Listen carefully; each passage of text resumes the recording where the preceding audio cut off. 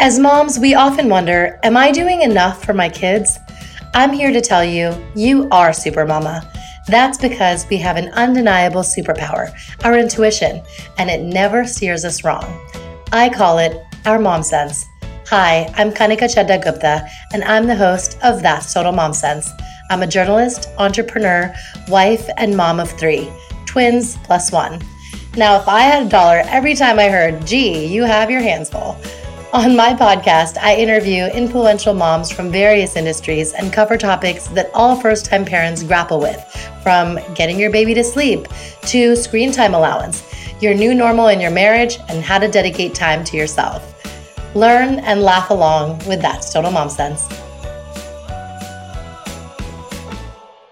According to governor.ny.gov, Governor Andrew Cuomo recently announced that based on each region's infection rate, schools across the state are permitted to open this fall.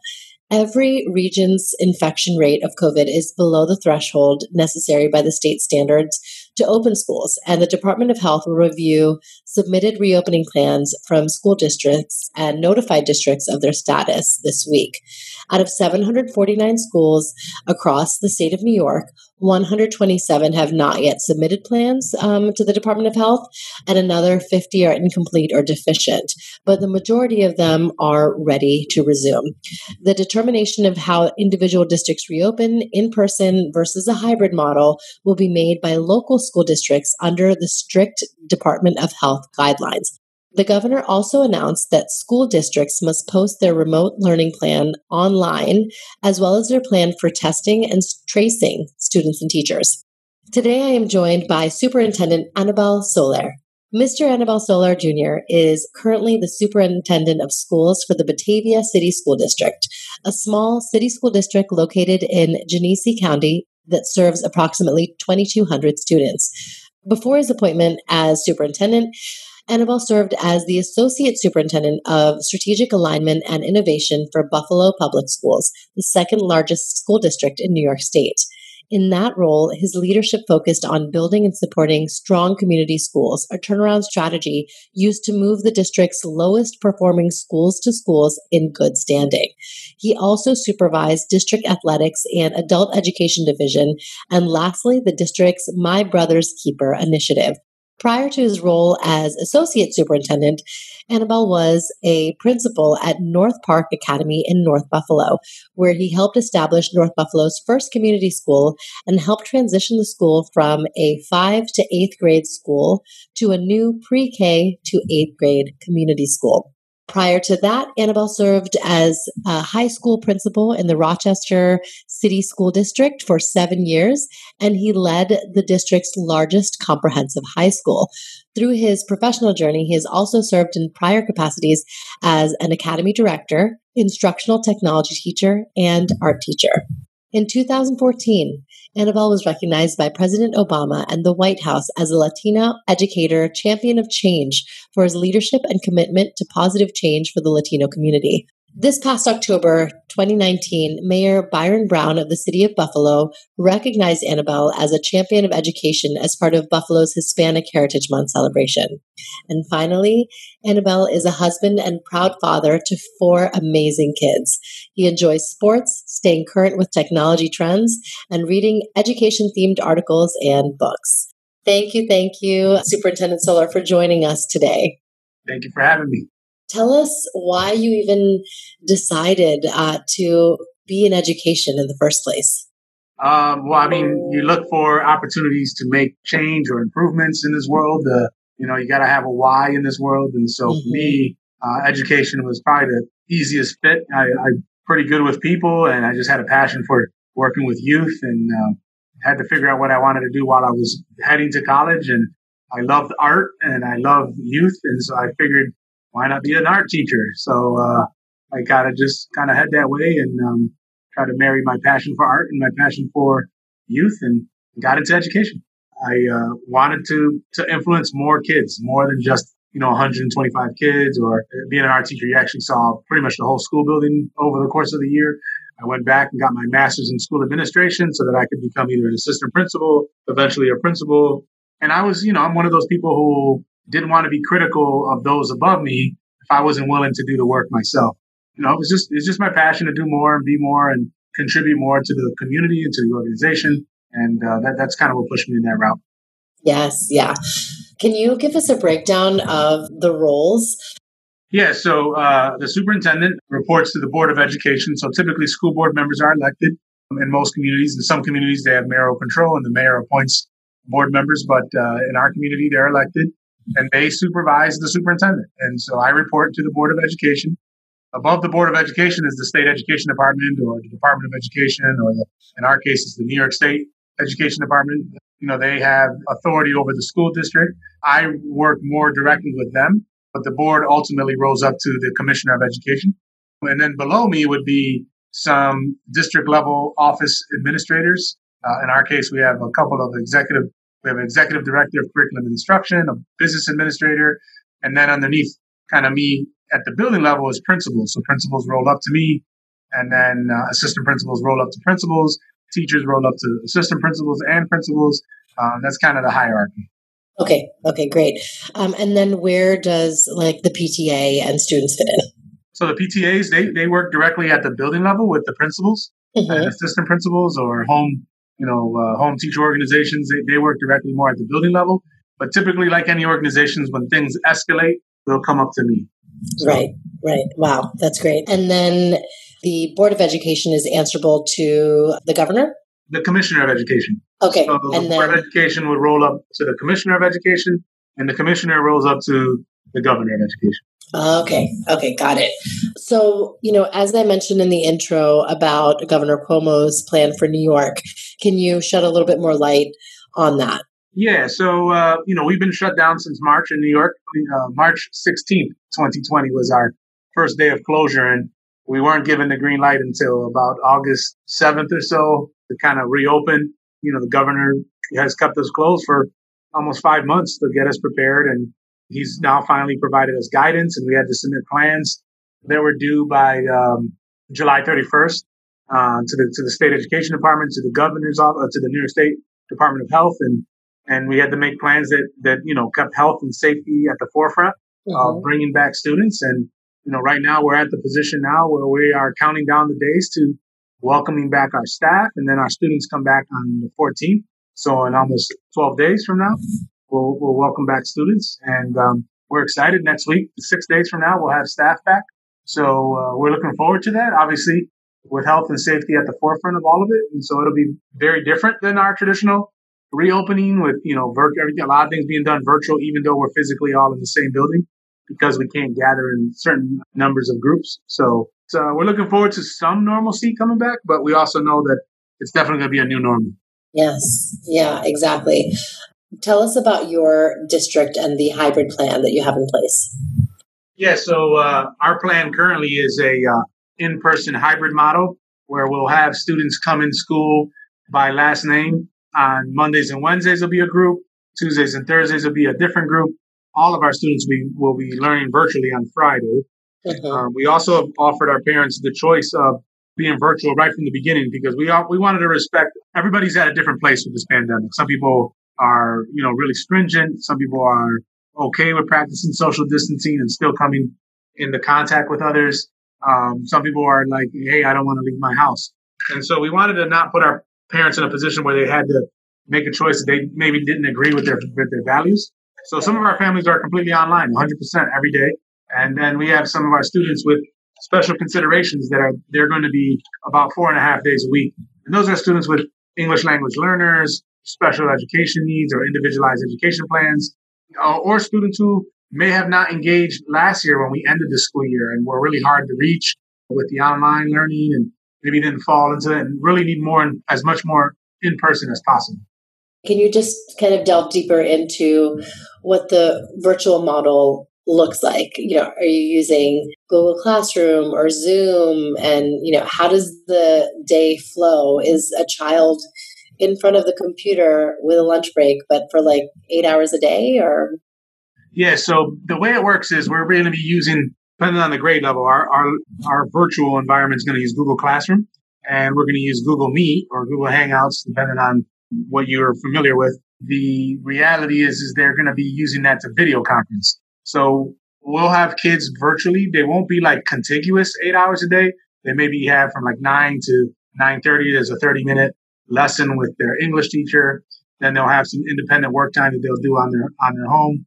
And so then that's kind of how we broke it up. So, certain times for certain content areas, but every day they'll have access to the teacher virtually. So if they're a virtual kid, they're 100% home. Every day they'll have some form of interaction daily. We're required.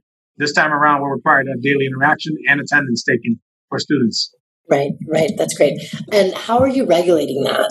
So again, we are requiring daily attendance and interactions. We have our teachers all coming into our building to make sure that they're doing that and providing that service to our kids. Again, that's a change. Last time we went remote learning, teachers were home and kids were home. So we really couldn't monitor that per se unless we were invited to the Google Meet or to the virtual classroom. Now we'll physically be in the building. We could walk around, see teachers working right in their classrooms. They may be in an empty classroom because they're teaching kids remotely 100%, but at least we know they're here. They have access to our technology. They have access to all their instructional resources. That's kind of how we're doing that now. Right. Okay, that makes sense. How are you protecting, your teachers and staff and students through all of this?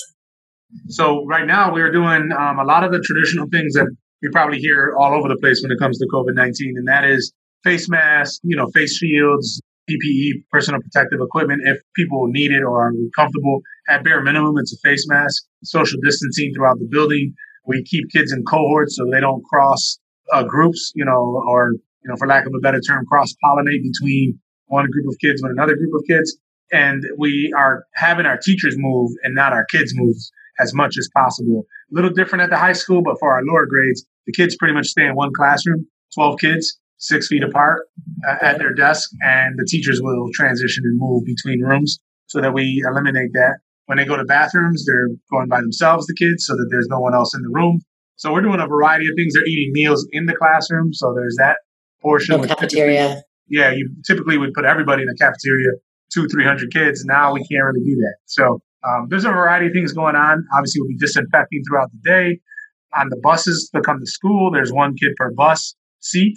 If they're from the same household, they can sit together, but by far and large, most kids will be sitting by themselves on the bus in, again, to try to protect our kids. We'll be doing daily attestations for our staff on health. So every day they'll have to wake up and say they feel good enough to come into work. They don't have a headache. They haven't been near anybody who has been tested positive for COVID. They don't have a fever. They don't have like a stomach ache. There's a bunch of symptoms that are related to COVID-19 that they'll do every day to attest.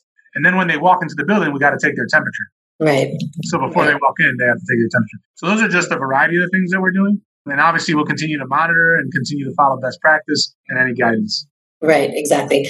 Now, what about the teachers? I mean, I feel like they didn't exactly sign up to risk their lives every day. They don't really have a choice to be virtual indefinitely the way that parents and students can make that decision for their family. So, well, I would say I'm included with them, right? I didn't sign up to necessarily work in a pandemic. And so, unfortunately, we are not being incentivized to come back. And I know there's been some political efforts around labeling educators as essential employees, most recently by the president, White House. And so that has obviously changed the narrative a little bit. But yeah, obviously, our teachers have always been about what's best for kids. And many of them are excited to come back, even though there's all these rules. Many of them have embraced this, virtual classroom. They're creating these Bitmoji classrooms, and they got all these virtual characters they're making to try to make it as interactive. So it's actually pretty exciting to see some of the new things coming out. But, there is no additional pay to come back. There is no, the incentive is, they're sacrificing for our kids, and they know that potentially they could be taking a risk. We're in a community where our infection rate is below 1%. We've only had, I believe, about 288 cases since March. So, we're not in a New York City region where it was at the crux of this infection. That doesn't mean it doesn't exist and it's not still here, and then we don't have to be cautious. But we're in a little bit of a different stance than some of our other communities that we know will be reopening. Yeah, exactly. A lot of kids are facing anxiety around this. School's not going to be the same, and I just keep thinking back to my school days from pre-K to elementary to middle, high school on up. Your friends and the interactions and recess and cafeteria and gym class and class projects, all of that's kind of been eradicated because you've got your masks on and you kind of have to stick to yourself. Are you kind of doing, or do you know about as far as programs in place to help kids adjust to this? Yeah, I mean, I think what we're doing is, it's in our reopening plan. We have a strong emphasis on social emotional learning and just, being able to, whether it's virtually or even in person in a small group, is, really recognizing the kind of trauma that's been caused as a result of this. We're social beings for the most part. And so what this has done to interrupt kind of our own personal experiences, even myself as a superintendent, it's changed my social experiences when I get home from work and who I see and even who I interact in my neighborhood and what do you do? And we didn't go out to dinner for a while, right? We couldn't go out to the restaurants for a while. So right.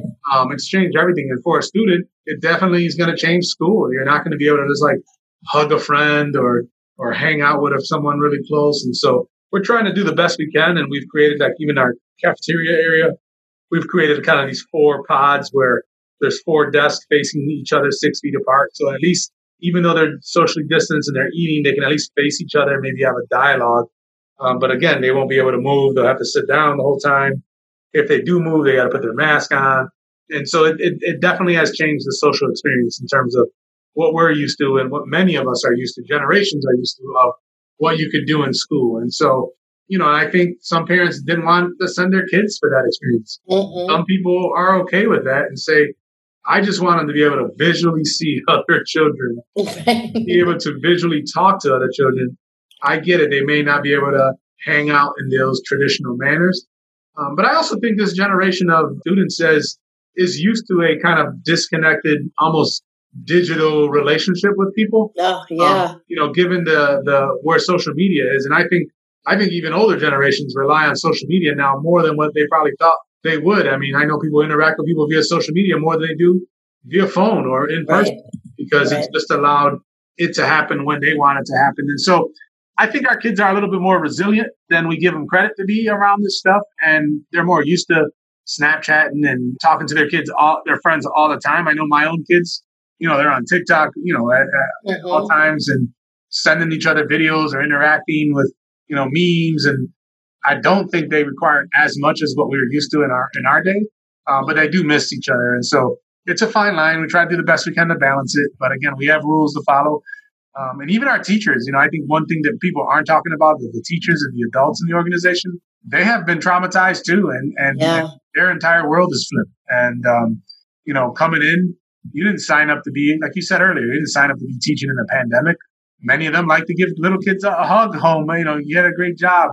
I want to put my arm around you and thank you. Those are behaviors that you got to change now. You just can't do. And you're doing it for the right reasons, but at the end of the day, it definitely changes their approach. Yeah, exactly. Oh my gosh, this is just heartbreaking to even think about, the world is not the same and we have to just roll with the punches because there's really nothing we can do about it. Do you feel like the end will come when there's a vaccine? Yeah, I'm hoping it comes when there's a vaccine, but we know just like anything, there's going to be, right now we're in a really hyper politicized world.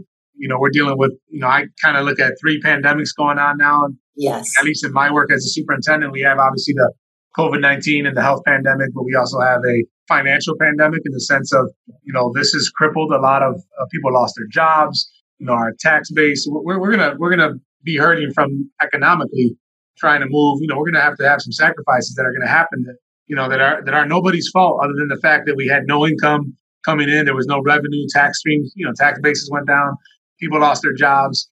And then the other third one, and very critical, we almost have like a reignition of a racial pandemic. Yes. We have a lot of conversations around race occurring in every community that I can think of, even in ours. We had a March for Justice when the George Floyd situation occurred in Minnesota, and the witnessing of his death, and that translates into these communities. So when you think about it, we've had kids that had no one else to really have dialogue with other than their home. So they're going to come back into these various settings dealing with a variety of things. Mom could have lost their job. The family could also be a community of color and they're juggling all of these things, right? All of these stressors. And oh, by the way, I got to take your temperature and you got to wear a mask and you got to stay 6 feet away from everybody. It's a 3-headed monster that we're facing. And the beauty with educators is, we're built for it all and we'll do the best that we can. And, we're really resilient, and we'll figure it out, again together. And the biggest thing is just self-care at this point. So. Exactly. Well, tell us about, your personal achievements that were acknowledged by President Barack Obama.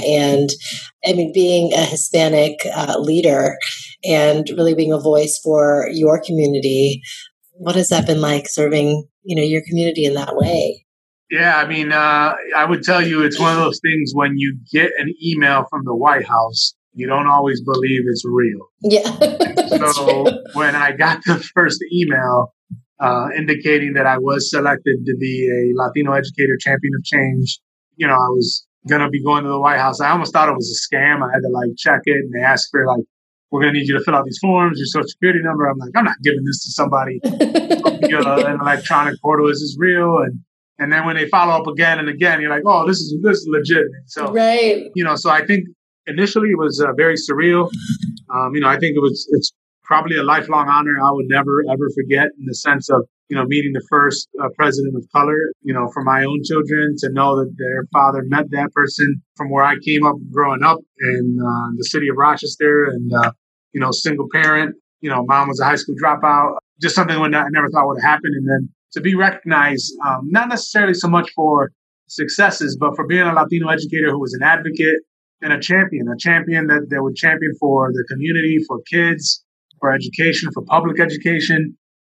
That's why I was recognized. It wasn't necessarily that I did one single thing, but it was that I was a voice or a representation of Latinos in my community at the time in Rochester, New York, and that I was doing some positive things. And I was the first Latino principal of the high school that I got recognized at. And so it's just a variety of things. And so me, it was very surreal, something I think of often. And again, the world is a very hyper polarized place right now. And so me, it didn't matter that he was a Democrat or not. It just mattered to me what he symbolized. And he symbolized, hope. And he symbolized for many kids of color that something was possible that was never possible before. Yes, I couldn't agree more.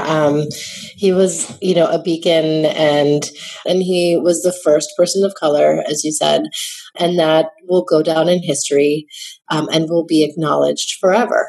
Yeah.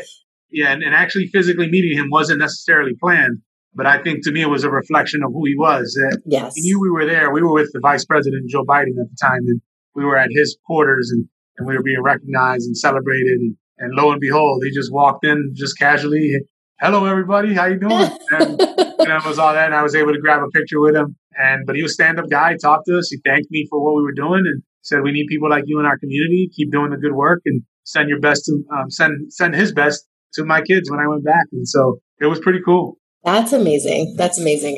Tell us about them and their ages. And Fortunate enough to have a son, Avery. He's 12 years old. I have twin girls, Liliana and Erin, are both 9. And I have a young 4-year-old, Karina Rose, is my baby girl.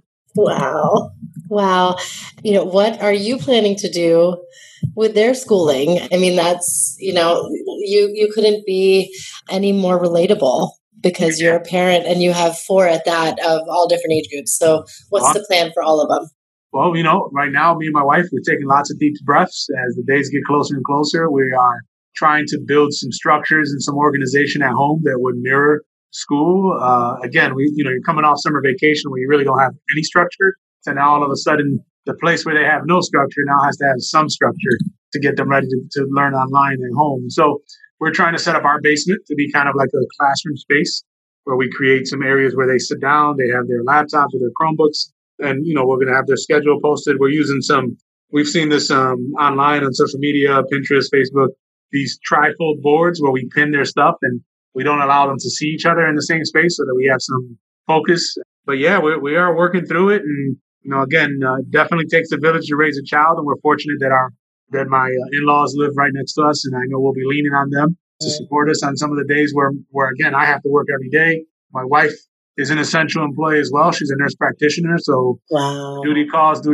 And so the nice thing with her is that her days, she works nights. So we can kind of offset. But when she needs to sleep, we'll need some support. And so, we're working through it. We don't have it all worked out yet. And, for your listeners, none of this is easy. And I'm a parent first before I'm a superintendent. And I'm going to do the best I can to support my children at home first. And that may require me, paying someone to come over and be with them while my wife sleeps. And so, we're not there yet, but we've definitely talked about all these options. And so the burden is felt to and through. And again, for me, back to your earlier question, I can't wait till there's a vaccine, although that'll bring some challenges with people not wanting to be the first to take it and how soon can you take it. And so we'll get there. Yeah, exactly. Tell us about a dad sense moment that you had. I didn't mention this earlier, so I think it's important for me to mention. My oldest son is not biologically my son, but he's my gift from the good Lord, and we adopted him at birth, and he's African American. Mm-hmm. And so one of the things for me was that we live in a community that is not necessarily a majority minority. We live in a community where it's a suburb, and so there aren't many kids of color in our community. And so when he went to school, he would sometimes struggle a little bit with socialization because he necessarily didn't physically or appearance-wise fit in. And so, he would come home and every day we would ask him, how was school? And he'd say, fine, things are fine, things are good, fine. And he would then just kind of isolate himself. And he is very intrinsic. So I will say that he's very intrinsic, very intellectual, kind of deep, very imaginative, but not necessarily very social, not a social butterfly. And so our instinct said something was not there. My dad said, I got to go visit the school. I got to go see what's going on. Lo and behold, I did. And I found him sitting in the cafeteria, literally by himself, not socializing, and, went in and observed them. And so some of those concerns that, my wife and I had were legitimate.